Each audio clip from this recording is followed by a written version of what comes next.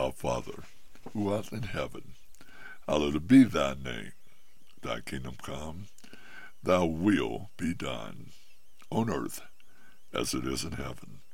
Give us this day our daily bread, and forgive us our trespasses, as we forgive those who trespass against us. And lead us not into temptation, but deliver us from evil. For thine is the kingdom, the power, and the glory, forever and ever. Welcome to Just a Little Bit of Faith. Is all we need. We need Jesus 24/7. 365 days, we need Jesus. I'm just a nobody trying to tell everybody about somebody who can save anybody. God is good. He is good, good, good. And the power of Christ should live within us.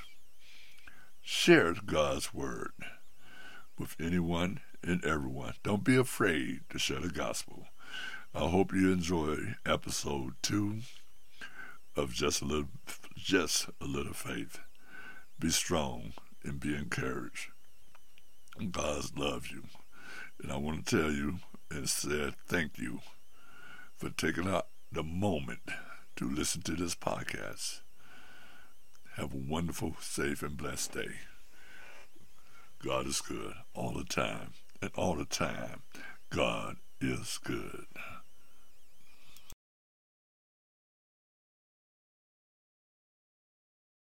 Be faithful. March 21st, 2023. Ephesians 3 verses 16 to 21.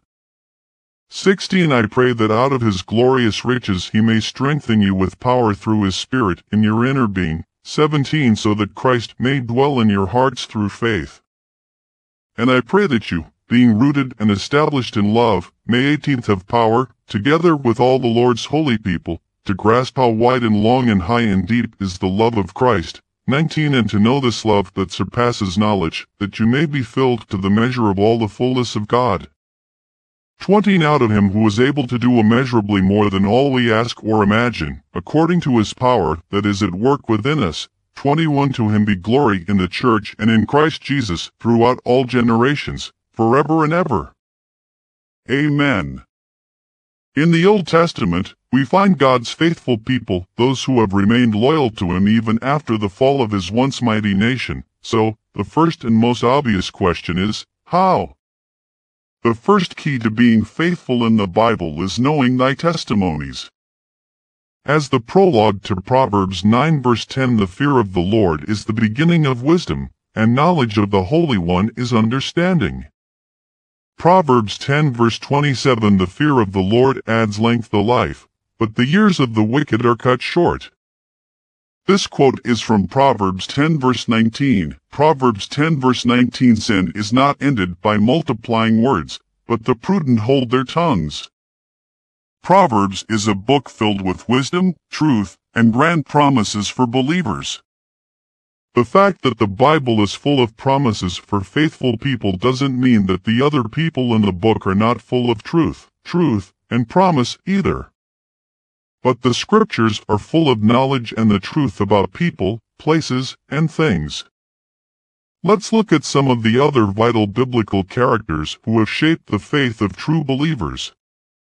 God. The Lord is the everlasting God, the creator of the ends of the earth.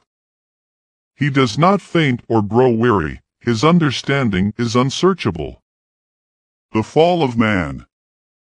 The fall of Adam, or simply the fall, is a term used in Christianity to describe the transition of the first man and woman from a state of innocent obedience to God to a state of guilty disobedience. The doctrine of the fall comes from a biblical interpretation of Genesis, chapters 1 to 3. The rise. The resurrection of Jesus is the Christian belief that God raised Jesus on the third day after his crucifixion, starting, or restoring, his exalted life. The task of Christian. First, we have a Christian duty to serve each other. The Bible says, each one should use whatever gift he has received to serve others, faithfully administering God's grace in its various forms. 1 Peter 4 verse 10, it is in our service that all will see God's grace in action as we demonstrate our faith. Many things are considered unique about the Bible as a written record of the good news, Matthew 28 verse 19. People often call it God's New Testament. But, is it? We should examine its characterizations and find similarities with other books written by a man. To begin this study, look at the book's opening statement. In the beginning was the Word was with God, and the Word was God. This lines up with what we've learned about the Trinity, that the Word became flesh and dwelt among us, becoming our brother and friend in Christ, Jesus. What characteristics of the faithful are there? Let's start with the fact that the faithful keep the faith. The Old Testament describes the faithful as those who keep the law. See Malachi 2 verse 13. These people are characterized as being obedient and righteous path people. What about the faithful in the New Testament? In his second letter to the Corinthians, Paul describes the faithful as those who have been washed, sanctified, and justified in the name of the Lord Jesus Christ, 5:25. Again, these people must have had a filling from God, which is described as being like a wave of the sea, driven and tossed by the wind. God's list of faithful people. The Jews, as were the Greeks and the Romans, were known for their faithfulness. But who were the most faithful people in the Bible? Let's take a look. The answer to this question is in God's list of faithful people in the Bible. Abraham, God chose Abraham to be the father of the nation of Israel. In Genesis 12 verse 1, God said to Abram, "Go, breed out thyself in the land." Therefore, Abram was commanded to go, to become a father of many nations and, ultimately, to bring forth descendants of them that were his ancestors. So, Abram was a true representative of the people of God. Jacob's life began with a struggle. As a twin in the womb with Esau, he jostled for position and was born grasping his brother's heel. Jacob's name is translated as he deceives, Genesis 25 verse 26. When his mother, Rebekah, asked God during her pregnancy what was happening to her, God told her that there were two nations within her womb who would become divided. One would be stronger than the other, and the older would serve the younger, Genesis 25 verse 23. Jacob wrestled with a man who he later learned was God, Genesis 32 verses 22 to 31. The man touched Jacob's hip, putting it out of socket, but at daybreak Jacob still refused to let the man go. He asked for a blessing and was told, "Your name will no longer be Jacob, but Israel, because you have struggled with God and with humans and have overcome," Genesis 32 verse 28. Jacob asked the man his name and then understood that he was God.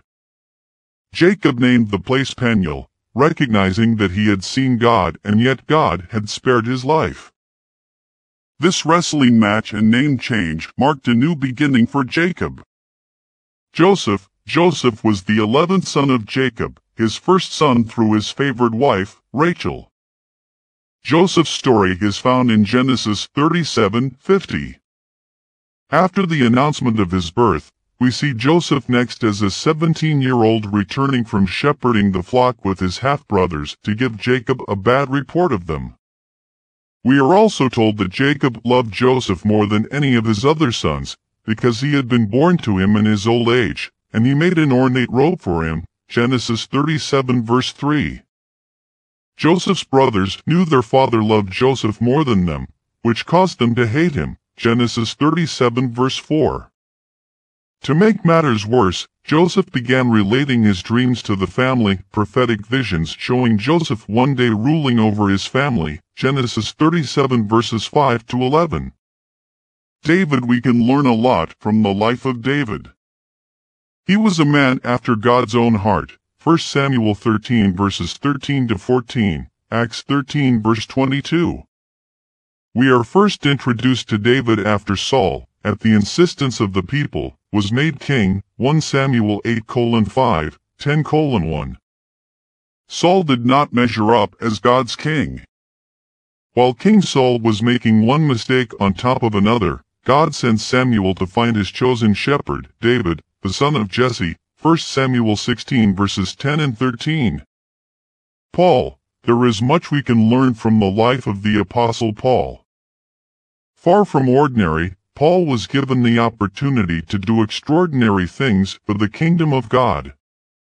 The story of Paul is a story of redemption in Jesus Christ and a testimony that no one is beyond the saving grace of the Lord. However, to gain the full measure of the man, we must examine his dark side and what he symbolized before becoming the apostle of grace. Paul's early life was marked by religious zeal, brutal violence, and the relentless persecution of the early church. Fortunately, the later years of Paul's life show a marked difference as he lived his life for Christ and for the advancement of his kingdom. Peter, Simon Peter, also known as Cephas, John 1 verse 42, was one of the first followers of Jesus Christ. He was an outspoken and ardent disciple, one of Jesus' closest friends, an apostle, and a pillar of the church, Galatians 2 verse 9. Peter was enthusiastic, strong-willed, impulsive, and, at times, brash. But for all his strengths, Peter had several failings in his life. Still, the Lord who chose him continued to mold him into exactly who he intended Peter to be. John, although his name implies that he baptized people, which he did, John's life on earth was more than just baptizing. John's adult life was characterized by devotion and surrender to Jesus Christ and his kingdom. John's voice was a lone voice in the wilderness, John 1 verse 23, as he proclaimed the coming of the Messiah to a people who desperately needed a Savior. He was the precursor for the modern-day evangelist as he unashamedly shared the good news of Jesus Christ. He was a man filled with faith and a role model to those of us who wish to share our faith with others. Luke. A little is known about Luke, the author of the books of Luke and Acts in the Bible. We do know he was a physician and the only Gentile to write any part of the New Testament. Paul's letter to the Colossians draws a distinction between Luke and other colleagues of the circumcision, meaning the Jews, Colossians 4 verse 11. Luke is the only New Testament writer clearly identifiable as a non-Jew. Luke was the author of the Gospel of Luke and the book of Acts. Luke does not name himself in either of his books, but Paul mentions him by name in 3 epistles. Both Luke and Acts are addressed to the same person, Theophilus, Luke 1 verse 3, Acts 1 verse 1. No one knows exactly who Theophilus was, but we know that Luke's purpose in writing the 2 companion books was so that Theophilus would know with certainty about the person and work of Jesus Christ, Luke 1 verse 4. Perhaps Theophilus had already received the basics of the Christian doctrine but had not as yet been completely grounded in them. James. Jesus had 2 disciples named James, James the son of Zebedee and James the son of Alphaeus. Another James, the half-brother of Jesus, was never one of the 12 disciples but was a leader in the early church of Jerusalem, Acts 15 verse 13, and wrote the Epistle of James. One of the 12, James the son of Alphaeus, is called James the Less, or the Younger, in Mark 15 verse 40, where we also learn that his mother's name was Mary. Scripture does not record much more about James the son of Alphaeus, so we'll focus on the other disciple, James the son of Zebedee.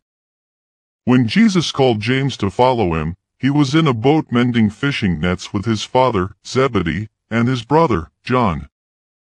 Jesus called them, and immediately they left the boat and their father, and followed him, Matthew 4 verses 21 to 22.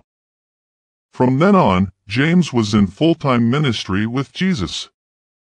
The Bible records the history, faith, and deeds of the people of God, both past and present. We find the faithful listed in the Bible, both in the Old and New Testaments. Many characteristics are common to all the faithful. God's faithful people are those who keep His commandments. They are those who trust in Jesus Christ as their Lord and Savior.